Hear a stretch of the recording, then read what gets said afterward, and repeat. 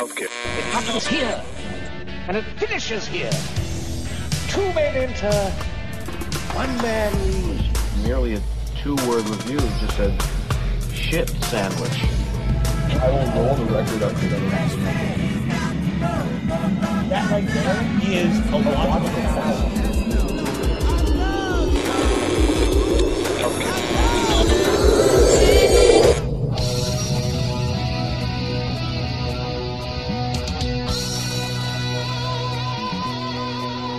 Welcome back to the Basement, fellow music lovers. You are now tuned in to yet another exciting adventure with us here on Chunky Glasses, the podcast. I am your host, Kevin. As usual, we are so happy to have you back down here yet again for our Sounds of Washington, D.C. series.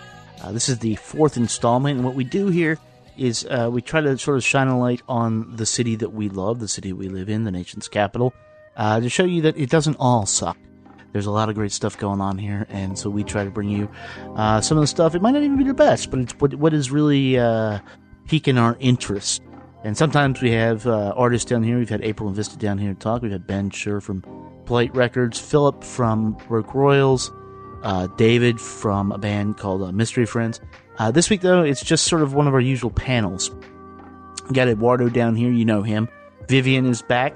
And Mr. Marcus K. Dowling is hanging out, and we're going to be spinning a few tracks for you. We're going to spin the likes of Brenda, a band I love, Dove Lady, another band I love, a couple others, the Blackbirds, Tired All the Time, that's a new one, and or a new one to me and a new one to Eduardo, and then we're going to have a sort of serious discussion about arts in the city. So it's actually kind of two-parter.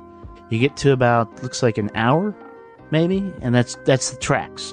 Then after that, we go on for another like half hour, talking about the cultural excavation that has gone on, and what people are doing to try to bring it back. And it is we're talking about a local event recently, in somewhat the Funk Parade here in DC. But it is really, in my belief, every town has this problem. The arts aren't funded as well, and every town has something like this going on, and so we're not necessarily providing all the solutions or too many solutions, but really just asking questions that we think need to be asked. And then maybe somebody smarter than us will have the answer. How about that? There's a lot of people smarter than us. So that's what we're doing. And so if you guys are ready, head on down to the basement. I will talk to you a little bit on the other side of this. Let's go down and spend some time with my friends talking about the 4th installment in our series, The Sounds of Washington, D.C.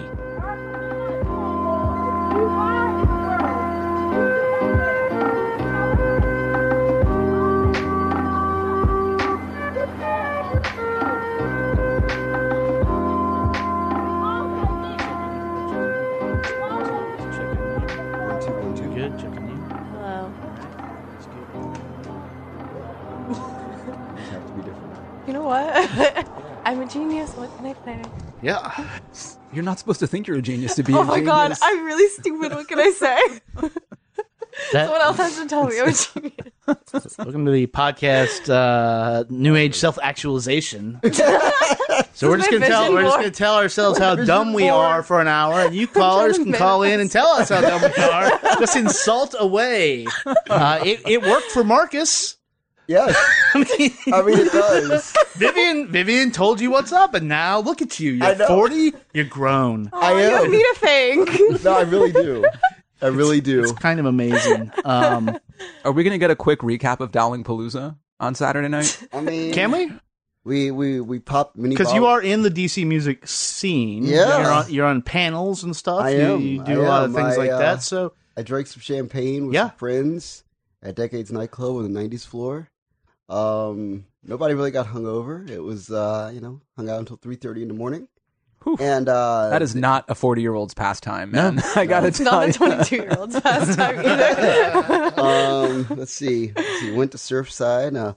One of my friends, decided she wanted to get into a fist fight at 5 o'clock in the morning. Did she punch first? Did she win? She won. I mean, Okay. It was that big. I mean, it was a. Wow. That's always the important question. Yeah. It was a night and a half. X win. Yeah, so I mean, it's a typical night of DC nightlife. Now, I found it to be funny that, and this actually dovetails nicely into our conversation here, that Dove ladies. I mean, it does. It does, no less. No one but us gets that. It's so good. You will in a second. We'll get it in a few minutes. So it's strange because it's like there's really no like defining culture of the nation's capital right now. Like, Right. It's kind of like evolving and developing, and you get a sense of like some people kind of like being perfectly okay with that. I feel like everything is an anti-culture. Like everyone defines themselves as what they're anti. Right. Yeah. Did you guys read this thing about the competing goth parties on L Street? It's a thing, yeah. It's a huge thing. There's Whoa. 2 competing goth parties that are on, like one's at Recessions, and I forget where the other one is. And they're both on Saturday nights. Right. And I there's know like about the one at sharp- Recessions. Yeah, and there's a sharp age divide, and like one group is a splinter group of another.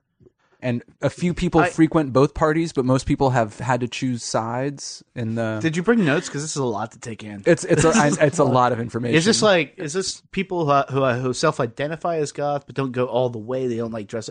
I've never seen a goth in DC. Is what I'm saying. What the fuck are you talking about? No, they exist. They exist. I promise you, they do. So now we have a goth Goths in scene. DC has been like a thing for a long time. Okay. Yeah, it's a thing. Maybe that's the next edition of this series. Yeah, definitely. Goth in DC. Oh, I'm down for it. I'll have to. I mean, do we know any bands? I mean, I'm sure that there's some punk bands that lean goth. Huh. That's a thing. So Okay. goth punks are definitely a thing. Maybe we should attend these 2 competing parties and then Yeah. figure out Okay. Do some interviews. what the goth kids are listening to. Would the goths be listening to us? They could like invite us and give us the information, or do we have to reach out? We probably have to reach out. So it's already going to be uphill. Most of us. Do you think? And then we're going to get into this. do you think that you'll be able to wipe the stench of 311 off you enough that they let I you can in the pass, door? man. You can pass. I can pass for goth. Okay. I think his amber colored energy will do it. Will be enough to Good. I can overcome. I can channel the Crow soundtrack All right. for All right. a couple of hours. little So- bit. Excellent. Lee. Excellent. We get 1-3-11 mention every month. One per month. Okay. That's our allotment. That we just did it. But no, we're here to talk about DC music. This is the 4th installment of this, I believe. So, people you heard here: Vivian, hello; Marcus Dowling, Hey. Eduardo Nunes. Not related Yeah. to the congressman. Let's Not just related. Yeah. No relationship. No relation, except he's your uncle. What? Do not know That's that out man. there. That's out Do not there. know that man. My tables at restaurants get increasingly worse now that I have to give my last name. Also, I'll just say that. They're like, "Oh, you're a Nunes. You're going to sit in the back." Like, I'm surprised they just he's don't not take you my out on the uncle. street and beat your ass. Come on, DC, get woke, please. No, no, but we focused a lot. We've done one on Go-Go. We've done stuff. We had Ben from Blight over here. You were here for that one, Vivian. And I wanted to. We like to sort of touch on certain aspects of our DC community here when we do these, and we haven't got to DIY yet. And this isn't going to be a deep dive in it because there's some people we want to have on who are deep into the DIY community that we're going to have talk about this later on. But that's why we're doing 12. Here. But Down for it. this is stuff that's going on in the future and the past, and something that's going on. I'm going to kick things off. A little band called Brenda. Now they've been around, I think, since maybe 2012. I could be wrong. They've actually been down here in this basement. I'll put the thing in the show notes. One of their members moved to Pittsburgh, but now Leia, who is in Stronger Sex, Alex, Christian, and Dave Lesser. Their output is sporadic, but when it happens, it's like, why isn't this band fucking doing more? And that is the eternal question. They don't know the answer, but when they do it, it's kind of rad. So they just put out a new EP, and I'm gonna play a song from it. Name of the track is $5 Shake.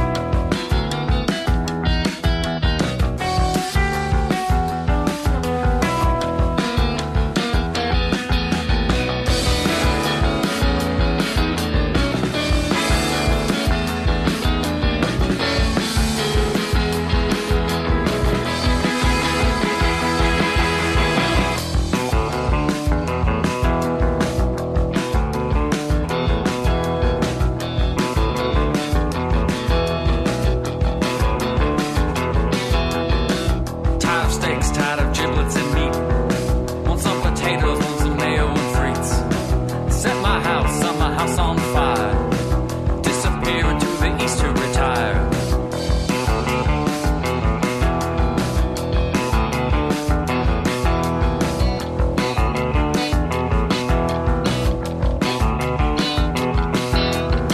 It's not my fault, not my San Andreas mine. I think I'm split in beans in no time. Need some help, need a hand from the squid. I need some ink, need some needles from Vic.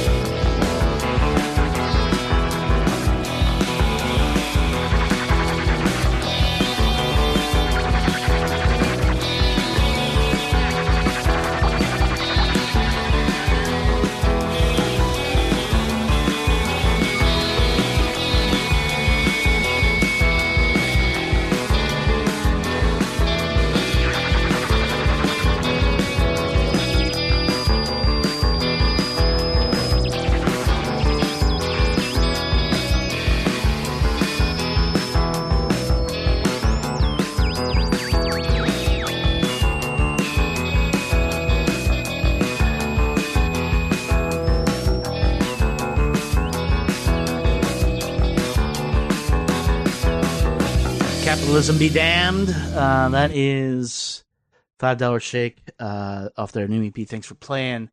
Like I said, these guys are in so many bands around DC. It's unreal. Leia in Stronger Sex. She's been with North Country. She runs Bathtub Republic. Dave, I think he's in the Beehive. Maybe there's a place in Florida. They're just a vital part of this underground scene. So when they come together, it's always a little messy, and it's always groovy. Like there's a distinct groove to that I don't hear anybody doing in DC. And look, there's no shame in wanting to be David Byrne and talking. Yeah, it's intriguing you mentioned that because there was like two things that stuck out in my head. Number one, I'm a huge fan of Talking Heads, so like that like impulse hit me. Then there's this kind of like math rock thing that's happening, and I was like, oh, okay, that's cool. And then it's like I had to think about it because I hadn't thought about this song in like 20 years. But what's your take on Cassavetes by Le Tigre? Okay. Like that popped in my head, and I was like, oh, okay. So that's the thing that I feel like if you're going to say that like DC and Brooklyn have this like weird like kinship happening right now, that there's a space for this type of sound. Do we want to get synergy? Symbiotic? Yeah. Or is it symbiotic? Which is it? The controversy. Symbiotic, I always go with. But, sponsored by Venom. Yeah. So I feel like there's a real space that if you're going to say that there's this like desire for DC as a scene to kind of like evolve in this Brooklyn-esque direction because we have these, you know, kids who are coming from all over the place to just kind of like land here and do a thing. That sound always kind of like resonates with that kind of scene. Yep. So just to like hear that and like to feel that, I mean, the only thing that's missing is that there's like the Le Tigre thing is a little bit more like, you know, energetic and like heavier, harder punk. But this has a kind of like, you know, like, again, like mathy, kind of like almost nerdy, I'd say. It's a math feel to it. It's one of Paul Vodra's favorite bands. I love them. I've seen them play. They're fun as hell. They played Above the Bayou, I think their last show. Cool. One of them. And if I like somewhere inside, I know they have like a masterpiece. I don't know when it's going to happen, but keep paying attention. Keep tuning in. They need a hook. There's like, I'll tell them straight up. They need a hook. Yeah. Well, there's a thing I really like about that genre of music, and I'm not quite sure kind of how to describe it, but you know, I think what happens is that there's always going to be bands that sound like that, and most people at an early age, when you start to get into music, chances are the bands that you were going to see live sounded a little bit like that, and so you just assume. So in my mind, I go straight to the '90s because of my age, but in fact, like that could have been a sound out of Athens and kind of the pre-Murmur. Absolutely, Pylon. Right, Pylon, yeah, absolutely. Yep, which they're fans of. I mean, yeah. You can't make this kind of music and not be a fans of like pre-Murmur, like Chronic Town, R.E.M., Pylon, I think Rocketeens, they're coming back, like stuff like that. It's a mix of like surf, a little more southern than Talking Heads, which mixed in more Afrobeat, and it's a cool sound. Yeah, it really is. It really is. And I'm happy that there are still bands that sound like that. Yeah. Like, I just think there always should be bands that sound like that. Yeah, exactly. You're up next, Eduardo. What do you got? Yeah, so we were joking earlier. This is a band and a song that could probably serve as a stand-in for my autobiography. So the name of the band is Tired All the Time, and the name of the song is Dumber Than I Think I Am. And the name of the album is Please Stop. Yeah, it's a perfect storm of Eduardo feelings. And this album came out in March of 2017. I listened to it a ton around the time it came out, and it was what got me initially about it was that it had very kind of distinctively sort of early 90s Matador-esque sounds that I immediately respond to because I'm well programmed. Yeah. But they do enough interesting things. There's a couple of there's a song that we're not going to play off of this called Bloody Toothbrush, which is just weird and melodic and slow and kind of amazing. I messaged with the band a little bit today, and the song Christian Memes is a song that they want people to hear, and that's sort of a very kind of hard driving almost sort of like Dinosaur Jr.-esque song at times that evokes, that is sort of lyrically built on the idea of the captions that you would see written on memes. One of the really cool things about this band that got me just kind of right off the bat too is the way that they, like on their Bandcamp site, most of the band, like the band's bio and their roles, it's all sort of written in this weird corporate vision statement kind of language, nice. Which is brilliant. And we see a ton of pitches, right? And sometimes they try to be cute and they don't work. And so there's something kind of conceptually fun that's happening here. But like I said, we messaged a couple times on Facebook, and I know very little about them because I was so into the mystique of this corporate speak that they were using on their Bandcamp site that I haven't tried to figure out their names or anything. But they are responsive, and what I'm really excited for is that they're actually wrapping up a new album. Nice. And hopefully we'll get to talk about that a little bit later. It's going to have a little bit, what they're describing as a little bit more of a focused sound. And it'll be called Be Well. And what they said is that the sound will be somewhere between Christian Memes, which is more of a hard driving song, and this song, Dumber Than I Think I Am, which is sort of slower and moodier. Let's get into it. Dumber Than I Think I Am.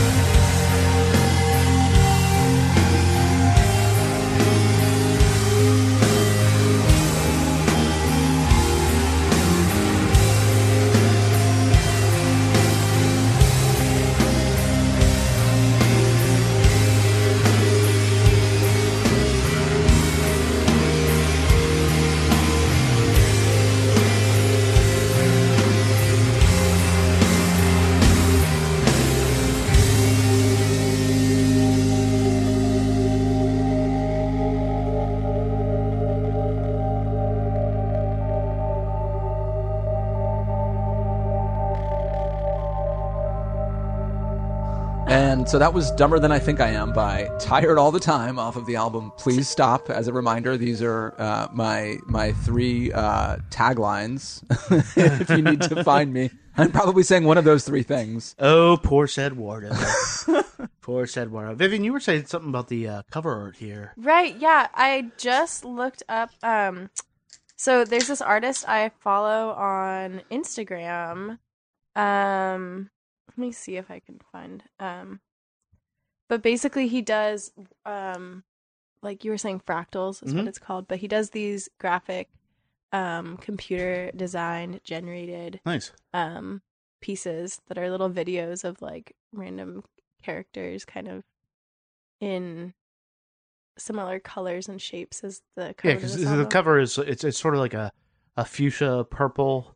Yeah, it looks like somebody is pulling their stretching face off, or it's like a weirdly impossible image of like a human maybe and a bed. Yeah, there's some. Oh, you know what it is? Silent Hill. Oh. Yeah, the Silent Hill dude. That's fucking yes. So his name is Esteban Diacono. Okay. Yeah. Okay. All right. We'll put it in the show notes. Look it up and look them up. And now you're up. Talking about a band that I fucking love. Wait, really? Dudley? Yeah, I fucking love. Wait, okay, I know my friend is like housemates with them. Are you serious? Yeah. So I will tell you, Jeremy Ray is the truth on guitar. Oh my god. Jeremy Ray That's really is cool. so fucking absurdly good on guitar. I randomly saw them play a show when Paper House, which is a local DIY, if you're not in DC, it's a local DIY thing run by Alex Tebleff of the band Paper House. And for years they had shows up in, was it Petworth? I think? Yeah, Petworth. Yeah, and then they moved up here in Brookland, just right up the road. Our friend Sean Barna lived up there for a while. Shout out to Sean Barna. They had maybe 4 or 5 shows. It just didn't work out. They moved since then. But one of them was our friend Jamal Nagchampa. Yeah. There was a band from Brooklyn, and these fucking kids, and I'd never seen them, and I just walked up. And I walked in, and like Jeremy was fucking just going off. I was like, "Oh, what is happening right now? Why can you play that one?" I talked to him after, and he was like, "Yeah, I've been playing for like 2 years." I'm like, "Fuck!" Completely blew my mind. Yeah, but like, so you know these guys' music, like it's.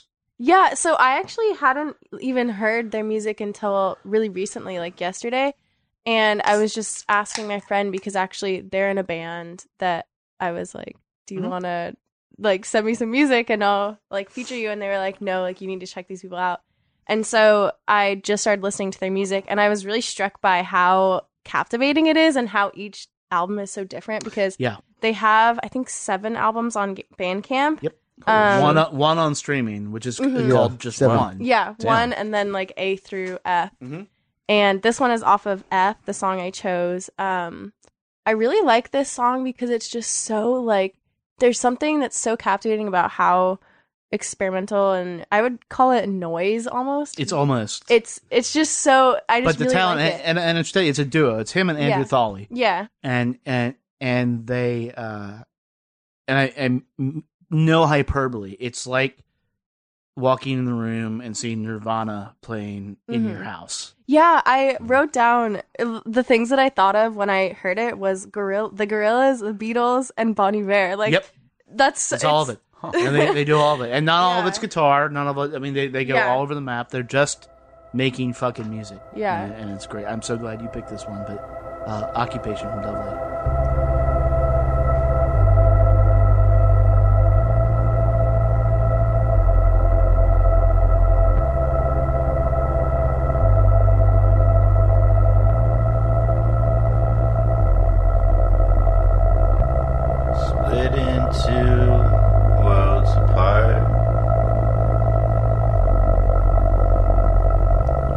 Suffer now, my aching heart. We all know the world is dark. I close my eyes and then it starts.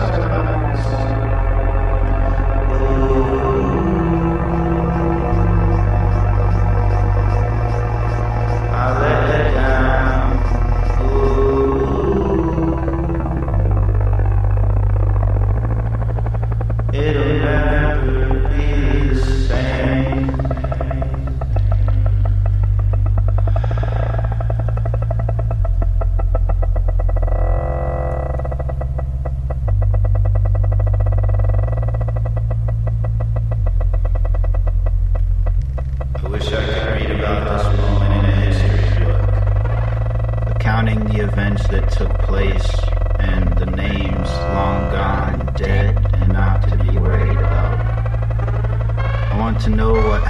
on that day, in those 4 years, who died for nationalism?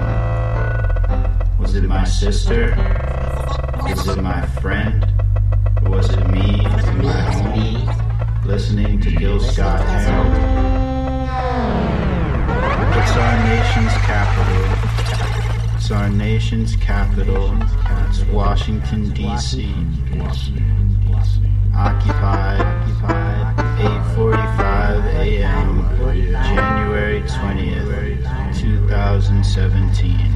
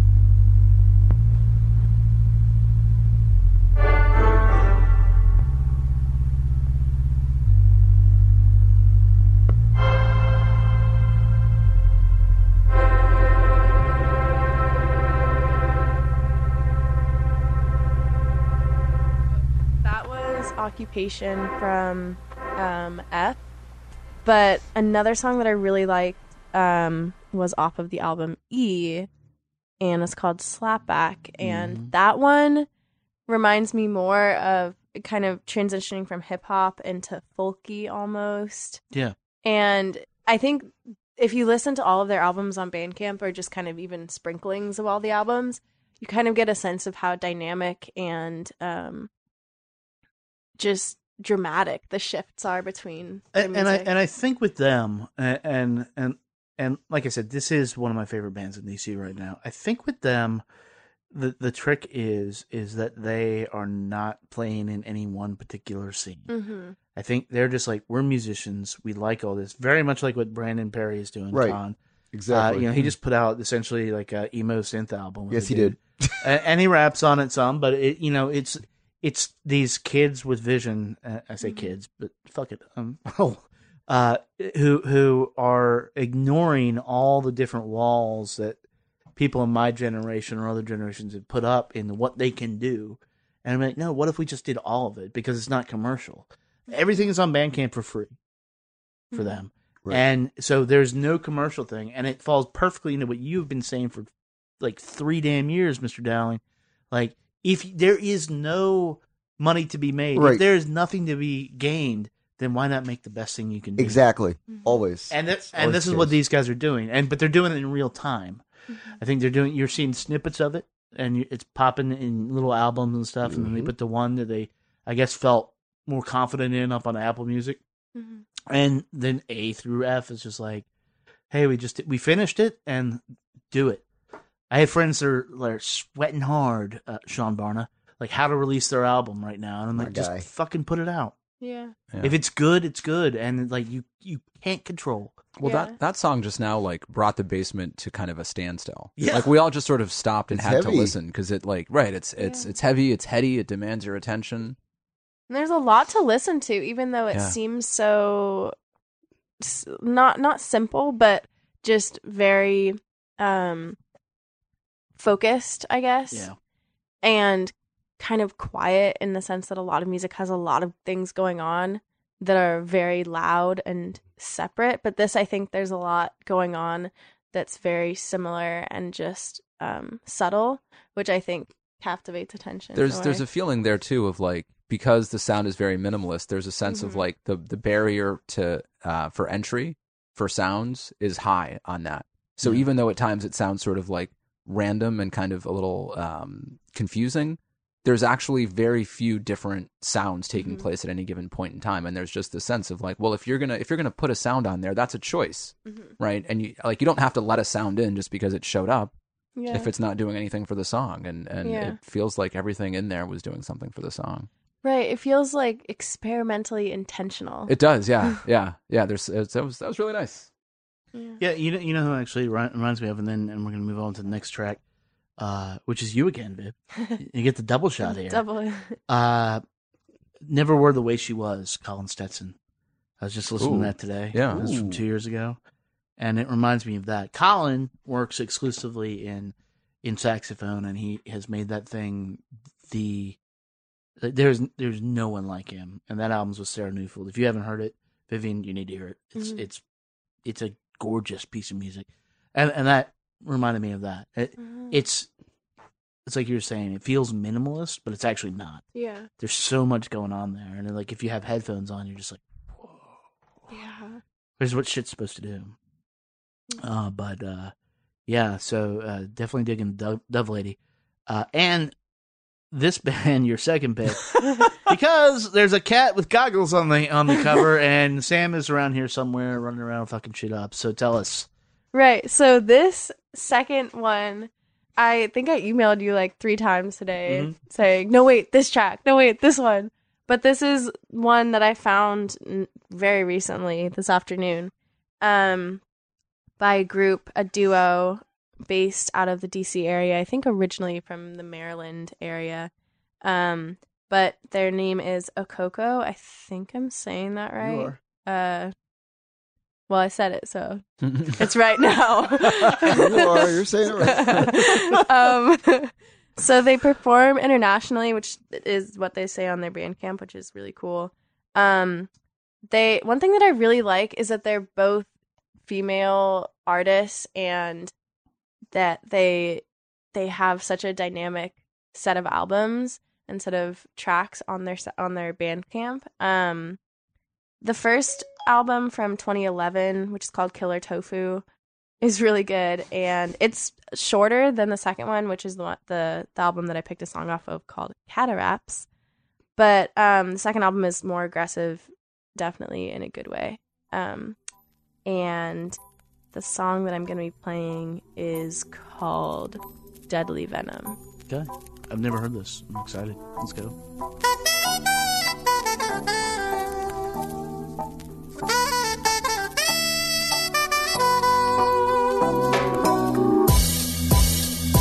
So I'm stepping up into this rap game, giving the business a new name to hate on their envy. Patience running on empty. I'm tired of the radio, commercial book. New order and full of facts, not negotiable. Respect the hit the road, that's not cold, I'm just real. I call it how I see it, fuck artificial appeal. Stay deaf to the death of me, yeah, I'll forever be slaying all these wannabe MCs, killing them with ease. I arrive on the scene fully equipped with the full clip of lyrics to silence the ignorance. Make them sick when I spit, I admit I transmit some knowledge that make us vomit. If you marinate on it, I'll talk every bit of bullshit in my past and try to cross the balls and get that rap beam on your ass with a laugh. Now I don't chase that cash, I just chase the facts. Spread the info for the payment, the motherfuckers hate that. The deadly venom, let me start from the beginning. Yo, we always hitting, so they be no extra innings. The deadly venom, let me start from the beginning. Yo, we always hitting, so they be no extra innings. The deadly venom, let me start from the beginning. Yo, we always hitting, so they be no extra innings. The deadly venom, let me start from the beginning. From Mercury to Acapulco, you know, bro. I ain't making yellows, but I make a lot of sense, though. Searching for some change to buy a breaker complacency. We claim that we aim to be the saviors of the city. Folks, they stir me, not cause of what I'm wearing, but because my mind projects the raw, they vex. Push play, relax. As if they said the worst to me. Hip hop was never dead to me. Prog rock and pop and came to be something like wine and breath for me. Blood and body. Boogie said he come for me like a door through. The key, the absence of the fleet can lay the beast to sleep. So put away your piece and grab a hold of the piece. They call me Sugar Seven. Here thrash your eardrum attack and leave you pissing backwards. I'ma stink of bleeding ink upon your pledge allegiance. And I don't come in pieces. Accept me or forget me, replay me, you'll regret me. I'm the deadly venom. Let me start from the beginning. Yo, we always hitting, so they be no extra innings. The deadly venom. Let me start from the beginning. Yo, we always hitting, so they be no extra innings. The deadly venom. Let me start from the beginning. Yo, we always hitting, so they be no extra innings. The deadly venom. Let me start from the beginning. Now, while they're in it for the moment, I do this for the movement. Cause talking means nothing unless you back it up and prove it. Truth is, they back and flip the script. Capitalize no lies to try to keep us all whipped. Too hip to the bullshit that they slip into our mental. We dying in rock, keep thinking it's coincidental. Take a deep breath, take a pause. Got you right where they want you, dangling from their paws. Got to struggle and hustle to keep your head above the water. Drown in the sea, chase rationalize. Just open your eyes and let me that ear, my dear. Don't believe the first thing you think. Don't repeat everything you hear. The man's biggest fears are my biggest dreams. I'd rather be their worst fucking nightmare. The deadly venom, let me start from the beginning. Yo, we always hitting, so they be no extra innings. The deadly venom, let me start from the beginning. Yo, we always hitting, so they be no extra innings. The deadly venom, let me start from the beginning. Yo, we always hitting, so they be no extra innings. The deadly venom, let me start from the beginning. The deadly, I slept perpetrate hippie on my goddamn face. If you ain't rapping for a cause, you a goddamn waste. I throw a business some hoops, don't make it Angela Davis. Now check my words in my flesh. Let me see how do I say this. Trying to be an anomaly, it's kind of a contradictory. The swag a lot bestowed on me is all you need. Now please believe I'm sneezing sleeves in a tissue with an old spit to jam it in your ear canal and infiltrate cerebral. The truth is detrimental and their lives are even more so. They feed you that bullshit and you eating every morsel. Uncle Sammy's going to work until you feel it in your torso. Yes, master got you in that chokehold. The pinnacle, cynical. Take a hit up the keeper's Joe. Puffin' pass repeated though highs never achieved. Head up high and my feet down low. We will send to deplete the foe. Deadly venom and stupid flow. That was Deadly Venom by Akoko. And it's one of my favorite tracks from that album. I also really like Primetime and Skeleton Key from Killer Tofu. So I bought, you sent that, and I was like, oh, well, I guess I'm buying this on Bandcamp. And I had heard that before. Any artist that can successfully catch that, like, Sting's Englishman in New York vibe and work that into that, which is not, I mean, that's derivative in itself, but that I heard that horn there is just so, like, Dream of the Blue Turtles, and you don't hear anybody even getting close to celebrating that type of shit, and that's fucking, it's tight. Yeah. It's super tight. Reminds me a lot of, like, the Lupe Fiasco, like, 07, 08 vibe. Yeah. That Daydreamin' horn sample in there is, like, gorgeous. My only thing that you note in stuff like this is, like, and I was just talking to a rapper about this recently, and we've been talking about this before, Kevin, is that words are awesome, but you could say too many words sometimes. Sometimes. But I would counter with flow can compensate for words, and the flow of that is like you start and then you just ride it out to the finish, and like that rarely happens. I think in a lot of songs, it certainly doesn't happen in the J. Cole record. Jermaine Cole says every word about every topic in the history of the world. I did my due diligence, motherfucker, and I hate myself for it. And he said a lot of words, didn't he? Yes, yeah. He said a lot of useless fucking things.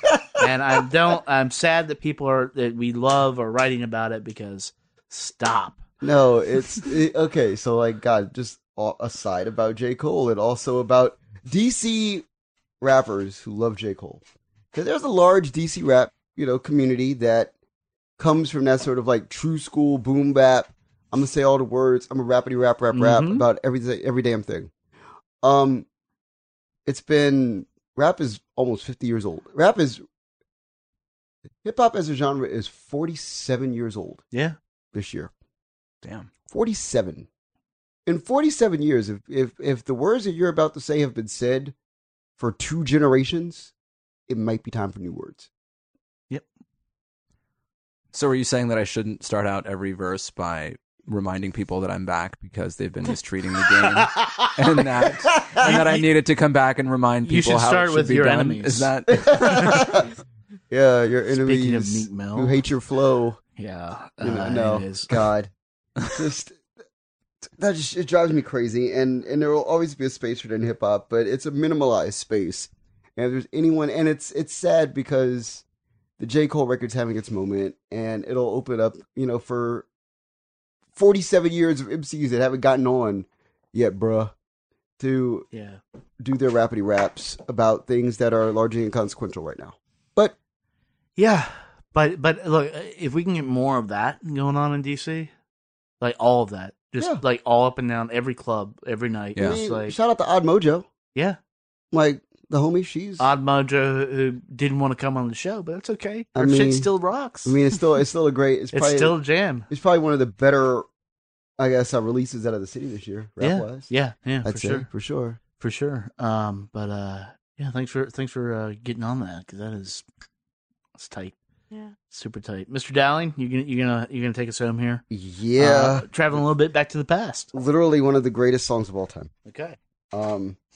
So Donald Byrd is a legendary jazz trumpeter, like legendary, like iconic. Like his lineage goes back to the bebop era. Like Rudy Van Gelder. Yes, did like multiple Donald Byrd sessions in the mid 50s, late 50s. Right. Yeah. So by 1976, he is a Juris Doctoral candidate at Howard University, teaching in the School of Music. And he notes that there is a group of students in some of his classes who are attempting to fuse, I guess, modern soul of that era with classic jazz. And he's intrigued, and he's like, you guys need some assistance. And he jumps in and decides to be a member of this band, which, as you can imagine, like, I wanted to give people that context, because think about it. You're in college. So if you've just graduated from school, relatively. So let's say that you were in a jazz quartet. And then like a legendary jazz artist who's like 25 years older than you is like, hey, I'm going to sit in on your sessions. And then, hey, you guys are so good. We're going to record some music together. And then on top of that, I'm going to use my music industry connections and we're going to start playing some gigs. That'd be crazy, right? Yeah. That's literally what happened.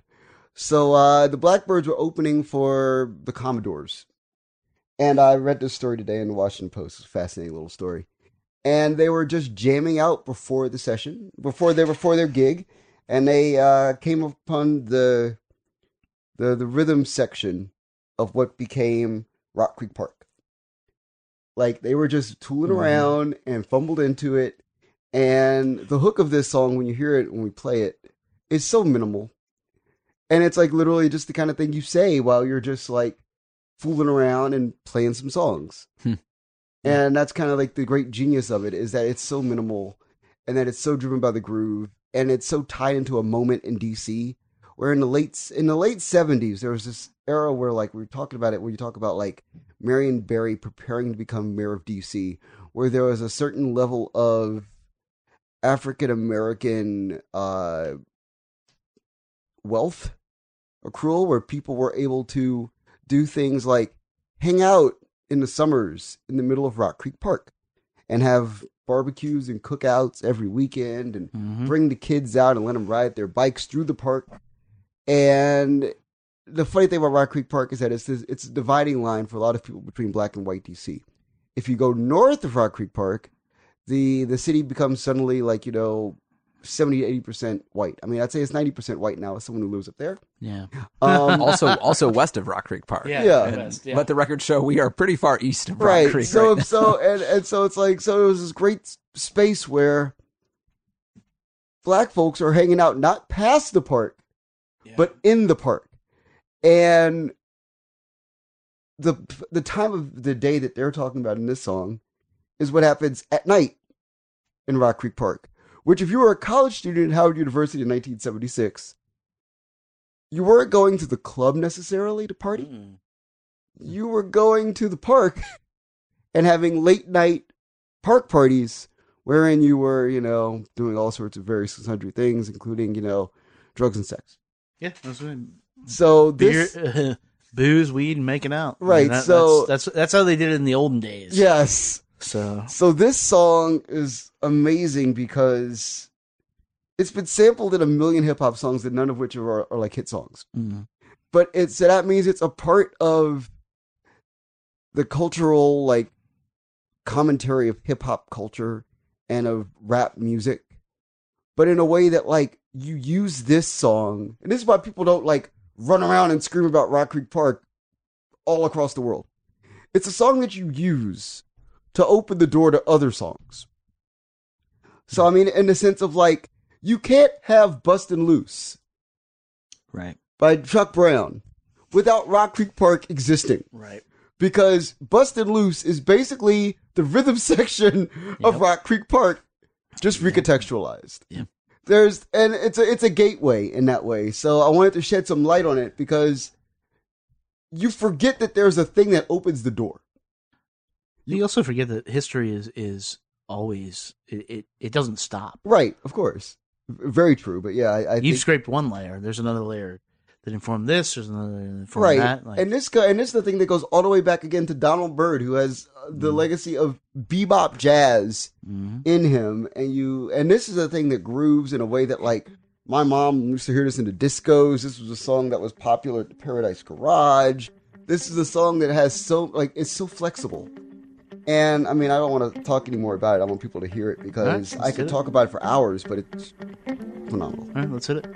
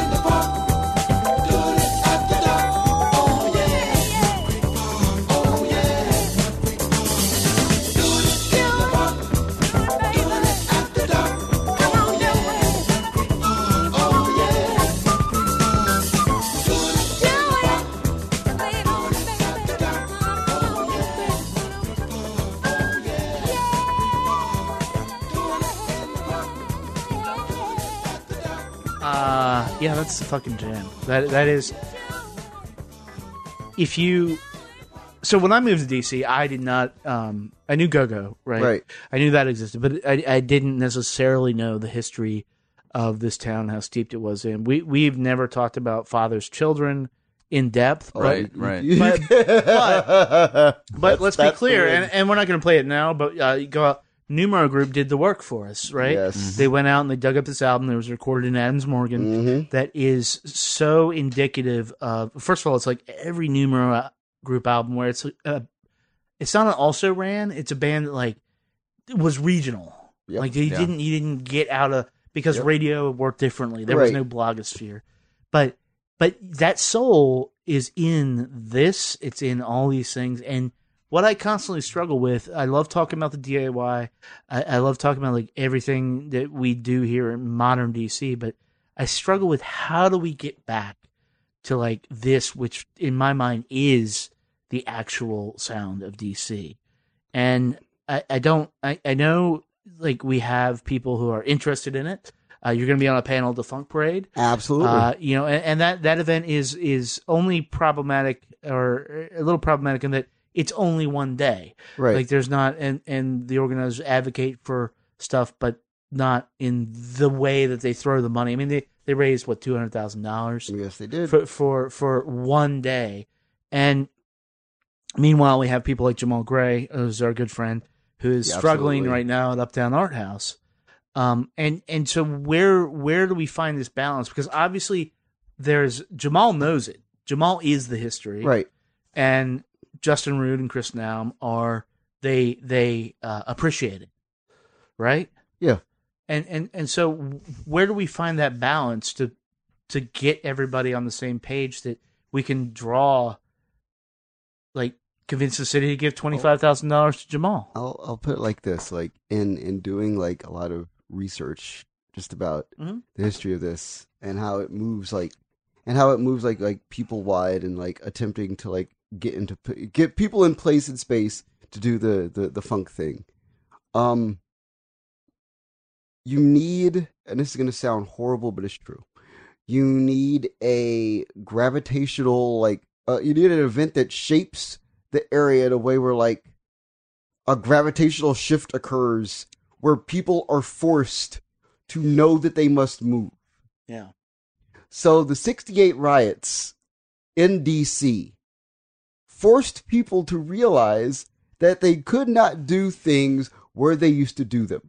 So they only did things wherever the space existed for these things to happen. Right. The Blackbirds happened at Howard University because they had dormitories and they had, like giant buildings where they could do this. Original house shows, y'all. Right, that were safe from harm. Yeah. You couldn't have a street gang is not going to, break onto Howard's campus. Right. And destroy their musical instruments. It's not going to happen.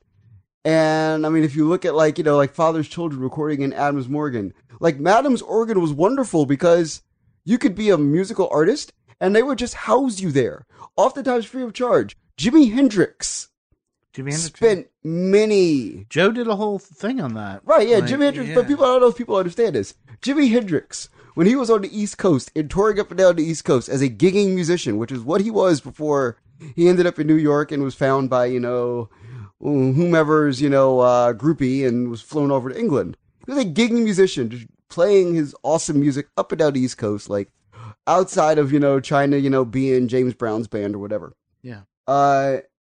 He was able to just kind of like hang in DC for like weeks on end and just play downstairs at Madam's organ, which existed. Can I also blow your minds with one just amazing bit of trivia about Madam's organ? Yeah. Does anyone here know what that site was originally? You told me this. It was the first Toys R Us ever. was where Madam's organ currently is now. I swear to God. Yeah. So think about it like this: like you have to like. Hey, real quick, Madam's organ for people who don't know. Now it's a bar. It's gone, right? No, Madam's organ's still there. It's there. They used to up until recently. They still had like a Wednesday night bluegrass. What was the one that closed? That they sold off all the parts. Oh, I know what you're thinking of. Yeah. It was. Well, it's not Madam's organ. It doesn't matter. Pugachev ate at the place you're thinking. Yeah. So for people not in DC, Madam's organ is an establishment in Adams Morgan. Right. Thus the name. puns. Whenever you get it, it's clever. And now it is where douchey like frat and sorority bros go to drink. Yeah. So it had up until the mid 2000s. It still had like a decent weekly bluegrass night. So Daniel Pearl, remember that reporter who was murdered in Pakistan, and shortly after the start of the Afghanistan war, used to play there. Yep. I think he played the fiddle, maybe. In a bluegrass band there. I don't know. Anyway, it used to have go through phases. Is what I'm used saying. to have a decent non-shitty scene. My old banjo teacher used to play there a lot. Ira Gitlin. But so there's a need to. Okay, so I think that there's a space for this to exist in DC presently, in the sense that. But I think But how do we get there? Okay, the thing that's missing is that people really have to realize just how dire things are. Okay. Well, the cost of living needs to go down, right? No, that's not even it. I mean, there... the cost of living was still horrible for black people in 1976 in Washington, D.C. I guess what I'm saying is to start maybe answering this question. There's nothing wrong with celebrating something for one day of the year. But if it's really the culture this is the culture we want as people like you're a native. Oh, I absolutely am. I'm a middle-aged white dude. You're from Brazil. You're from California, but this is the culture that we want here. And what can happen that can get it so it's not just one day a year? Like, is it just money? Do we need, no, you have to create the passion. And the passion, like I said, comes from understanding just how dire things are. If there's any one thing, the Trayon White situation, which is Trayon White's the Ward 8, great Ward 8 city councilman in Washington, D.C., who recently stated that the Rothschilds controlled the weather. Mm-hmm. And he went to the Holocaust Museum in response to, saying horrible things about Jewish people. And he left the Holocaust Museum because he was being trailed by a Washington Post reporter, and he felt a little awkward about it. And he took 100. He's taken 100 L's in the media. But the one thing about Trayon White's story that makes it important is that he's trying really hard to defend a group of people who are black native Washingtonians who live in literally an enclave. Mm-hmm. And who don't have Marion Barry. Right, exactly. And who don't have the single greatest black politician in the history of American politics defending them. So I guess what I'm saying is, let's ask a black dude. Yeah. What do we need to do besides throwing a fucking parade? Because open doors. A parade is not going to save that as good, as fun as it will be for a lot of people. It's simple. If you create a dire circumstance, that means you open doors for people and you let them play and you let them do what they do and you give them money. Yeah. Not. It's not a thing of putting an act on stage and creating shared space so that, placemaking doesn't matter anymore. No. You give somebody money and you say, do the thing that you do because we know you don't want that job. That job is not going to actually help you do the creative thing that you do best. And that's we're talking about venues here, which we've talked a lot. I think every single time we started the year out on this.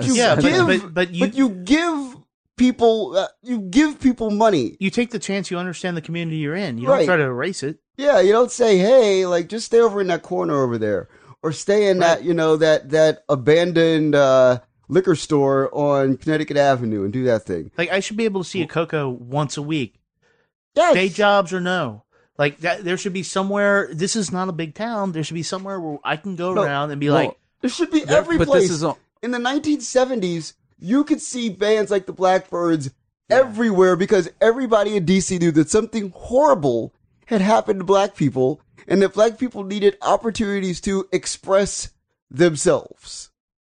And I mean, people like Donny Hathaway, people like Gil Scott. Donny Hathaway, Gil Scott Heron, and Roberta Flack lived in Washington, D.C. at the exact same time. Mm-hmm. Yeah. And, so the sort of crazy. the stark contrast to today is I didn't know what was happening at Sursum Corda until after it happened. Right.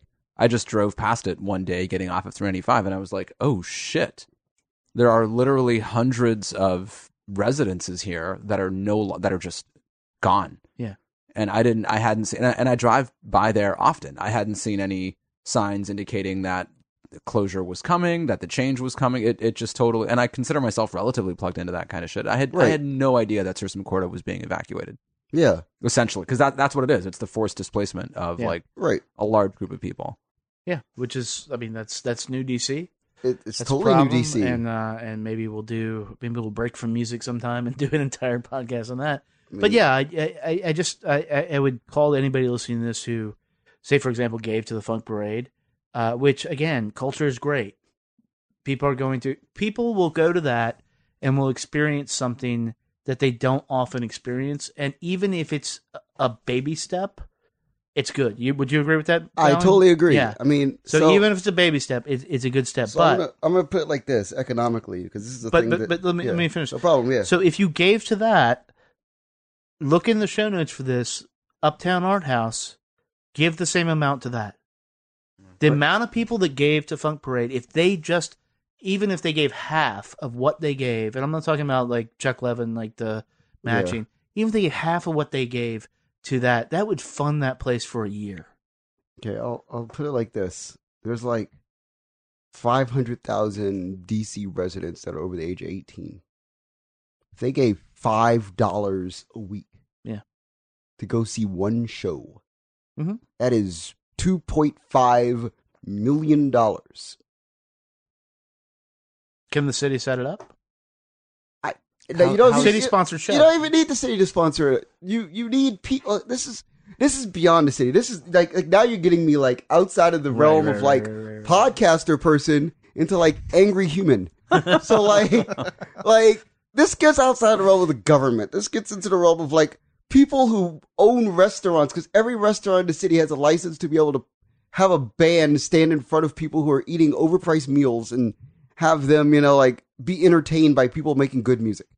And if you could take $5 out of somebody's $75 bill for, foie gras, Thai foie gras, egg roll, Parmesan, whatever, artisanal, whatever. I feel like I just had that at my anniversary dinner on Saturday. I'm just saying, right? It was delicious. It was right? it was more Italian. The bomb, yo. It was obscenely fucking expensive. It was really right. But if $5 of that bill went to like say a Coco standing in front of you and doing something, or Jamal Gray and a jazz ensemble performing as you ate your, foie gras, egg roll, Parmesan, whatever. Yeah, tuck that $5 into the wine pairing, and I'll never know it's there. Exactly. So and it works. And that's $2.5 million. And I can name like 100. And if you break that down to like 100 artists, that's like maybe $25,000. Yeah.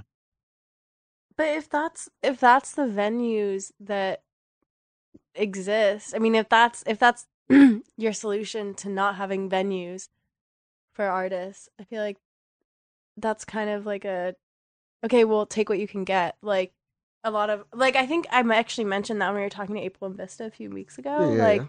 And what they said was something along the lines of like, that's kind of like a cop out to just have like. Well, it is, and look, we're talking about baby steps, right? Baby steps, right? But you're dealing with like this is because elementary education level. The solution is just fund the fucking shit. Yeah, but I think the more important thing is like is not like sliding it in somewhere, is making it a focus, because. But this is. And I'm sorry to go ahead. Yeah, I mean, because I just think that any artist that wants to exhibit their work, I mean, yes, they'd probably be happy to like have it somewhere, but it's a different experience to have it be like have venues for you and have instead of the culture focusing on something else. It is, and that is absolutely correct. And I think what also may be correct though, it is the most DIY instinct to say all or nothing. And that does not. We know this doesn't work in reality. It doesn't work in politics. It doesn't work in any space that you exist. You can't get all or nothing. And so it is about, if this is what you can get now, just get a foothold. But then, if that's the foothold, then where's the ultimate goal? Well, I could actually talk to what the ultimate goal is for all of this. Is the way that real estate is moving in the city right now, there'll be at least 10 venues here in the next 10 years. Where? That's actually all over the place. In Brookland. Brookland, which doesn't have a venue, by the way. Well, sort of Smith Public Trust. But that's not a venue. That's not like a venue. I don't call it that, but they also have shows at Slash Run. No, but I mean like an actual venue, like a seated sit-down venue, like an IMP style venue. And for our listeners out of town, we're just naming off things around here, but this could be your town. Right. This really could be any town. So, I mean, I think that there's a boom in Anacostia that'll happen. Yep. There's a boom in Brookland that will happen. There's a boom in Petworth that'll absolutely happen. Mm-hmm. There's a boom in that if you go all the way up Georgia Avenue towards Silver Spring, there's at least 3 spaces. The Walter Reed Medical Center doesn't exist anymore, and there's enough square footage there to put at least 2 venues. You know, so I mean, there's possibilities for all of this, and I see that happening. But in order to get to there, you just need people. You just need people to like. And here's the sick sad thing about like people is that like people don't understand that music just doesn't exist.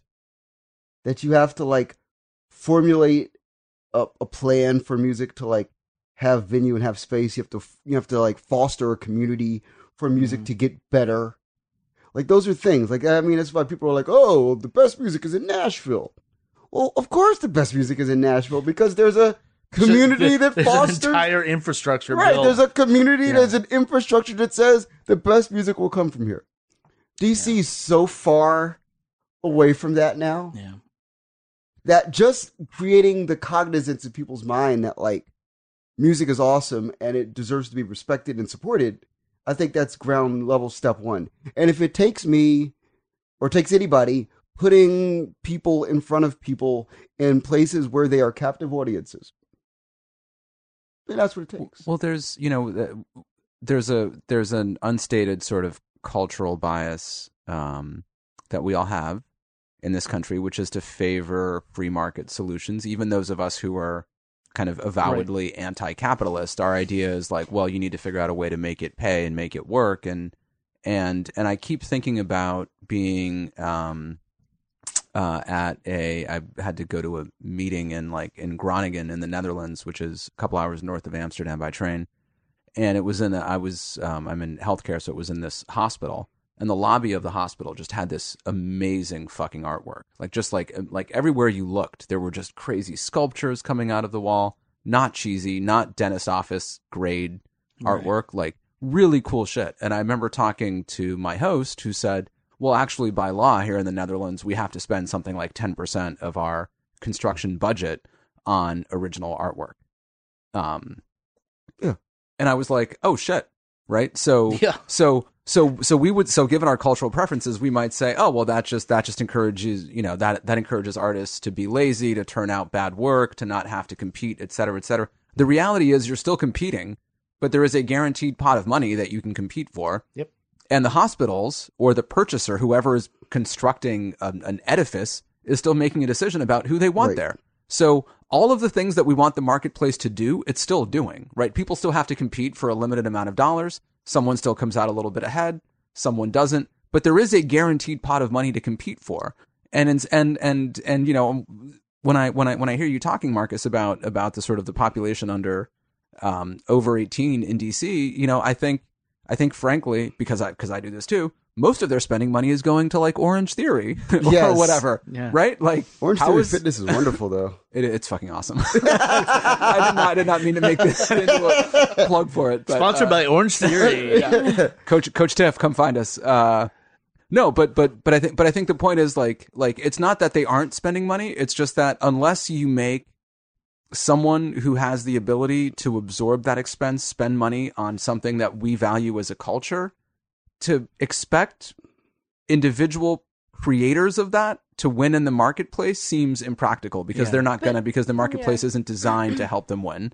Right. I mean, I think the difference between what you're saying is and what just like the thing that I just thought of about what Marcus was saying, like there's artists that wouldn't be accepted in restaurants, like no, but like think of like what we just listened to, like some like a noise artist like that probably wouldn't be find a space for him, right? But Makeda was showing Kimchi Juice right now, whose whole thing is like animals giving people the finger, which is fucking awesome and some of my favorite artwork. But I mean, But yes, to your think- point, like Shoo or like some challenging artist that has sexually explicit material is not dinner fare. Okay. Right. Yeah, So, which kind of goes back to like what kind of like art you're fostering, which is generally not like the is more of like the culturally acceptable. I think there's space for offensive art in the city right now. I do. Transgressive, offensive. Yeah. Kevin, help us. We're so off. We're like so. No, off the- I'm just like rails right I'm now. watching the clock. Like we're gonna wrap this shit up. No, but I think I'm trying not to space like. for this stuff. Every time I jump in on Vivian, I feel like I'm mansplaining, even though like we're having a discussion. Like no. Do you know what No. mansplaining is, Viv? Do we have to explain that? Yeah, wait, can you like explain this for me? I'm really unclear. No, but no, it's never happened to me, so I wouldn't know. No, because my position is pretty firm and it is brief. Like it's not subtle. It doesn't have nuance. I stand by that. It is baby steps. You get a foothold, and then you get another foothold, and then you get another foothold, and you keep getting those because that's what fucking life is. And there's no difference between art and life. At least not for I don't me. know. I mean, I still feel like there's things in the way of artists that are trying to make baby steps, which There are. Oh, there are. I mean, well, obviously, but like, But so no, that, but I so think that there's a requires lot. something like, so say like April and Vista, say they get this far, then they have to leave the door open. They have to put the shoe in the door and be like, now you all come in. And even if it's one person, that one person can get in. And it eventually turns into a flood. And that is a hippie fucking idealistic view. But you still have to have people that are willing to invest in your type You of art, do. which I think is a main problem in DC. Is like we were talking about gentrification and new people coming in Yeah. and new like cultures that aren't historically from DC coming in, and that affects the art that those the art that those people are willing to pay for and willing to appreciate and willing to look at and listen to. Affects like if it's a totally consumer driven thing, which I mean art is, that affects the art that has the possibility and the potential to thrive. Can somebody listening to this give Vivian a goddamn job so she can advocate, so she can fix this shit? Because like you know Here. what the fuck to do. I'll put it I'll put it and it takes somebody like you to like get in that space to like look, this is what we're doing, and like cut down fools who haven't been part I of the love plan. cutting down fools. Marcus would know.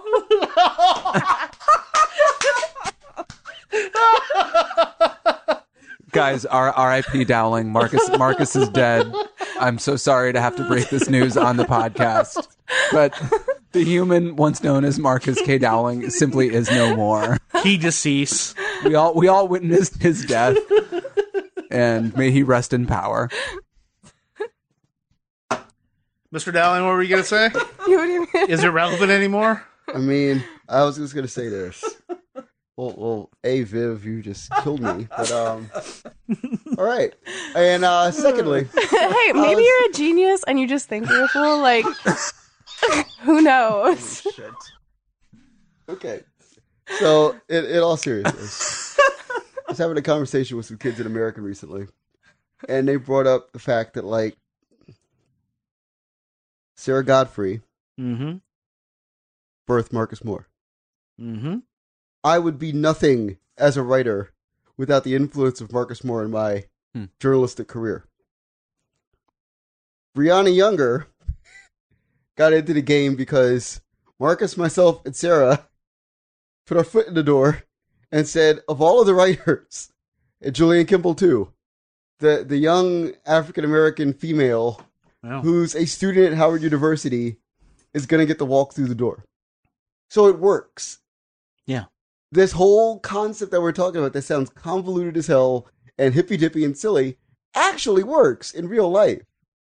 So there's like actual precedent that it can logically be a thing.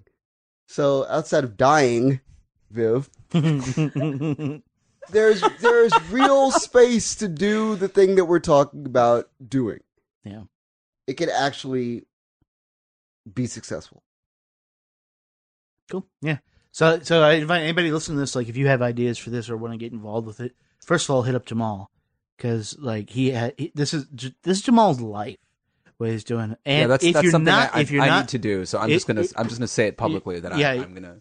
If you're not gonna give Vivian a job, you need to hit up Jamal. But then go and talk to the organizers of Funk Parade, challenge them, like to that very specific mission that they had for that. See how they can be carried into the year, how you can continue to raise money like throughout the year to do this, and that's only one little small part of how we get this all going and stuff. But like as sad as it makes me, like it doesn't happen. None of this happens in like houses in DC. The creativity, the seeds happen there, but it has to happen like out in the public. It has to happen like knocking down the doors of venues and being like, you have to do this to survive in our community because you're now like an invader in our community. Like you are the capitalist enemy. I wish Andrew Grossman was here because, but no, you have to plug it. We know this as people, but you have to. If corporations are people, you just gotta plug in, man, and you gotta know that you have to play a part. And if you decide not to play a part, then people are gonna talk shit about you, and eventually, that shit talking turns into like you don't get no more dollars. Is that right, Marcus, or not? That's absolutely correct. Okay. All right. Thank you guys for hanging out, and we'll get out of here. 5 songs you should hear too. Go see Devil at Coco. They've brought the heat again. Again. Got to see.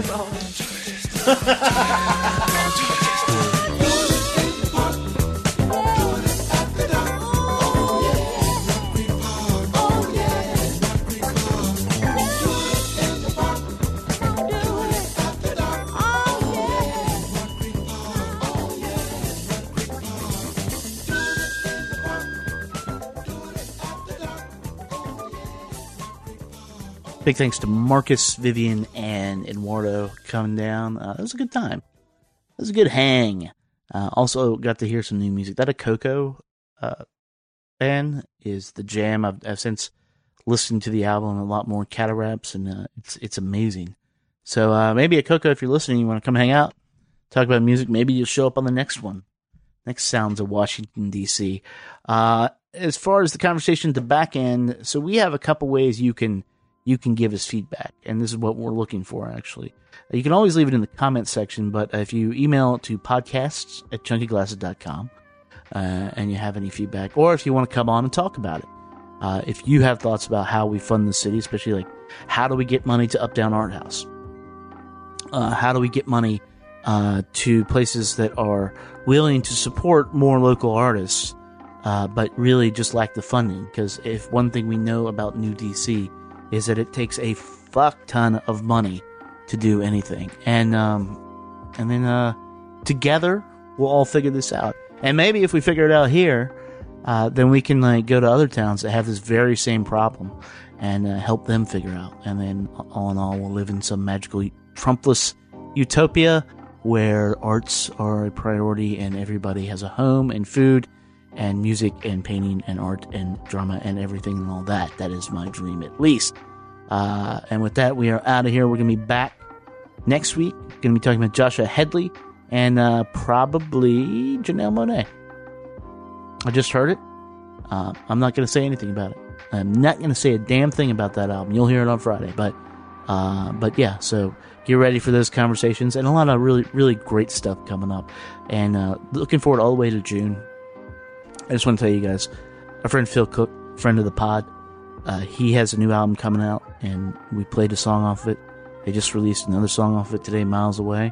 You guys are not ready. This is going to uplift your soul and give you joy that you did not know was possible. That's my full review of that. So that's going to be coming up, and hopefully he's going to be touring around. He's a busy dude, but hopefully we'll get a chance to talk to him, and then by proxy you will get a chance to hear the man himself talk. So looking forward to that. So we'll be back in a few short days. Have a great weekend, everybody. Get out and see some live music, and we'll talk to you soon. Until then, be good to your ears, but be better to your people. See you later.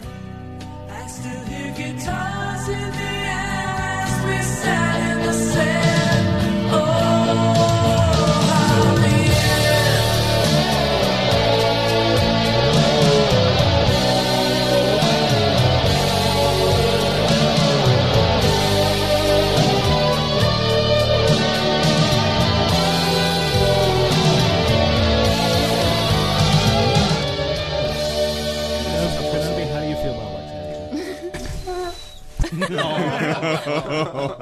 Kenobi.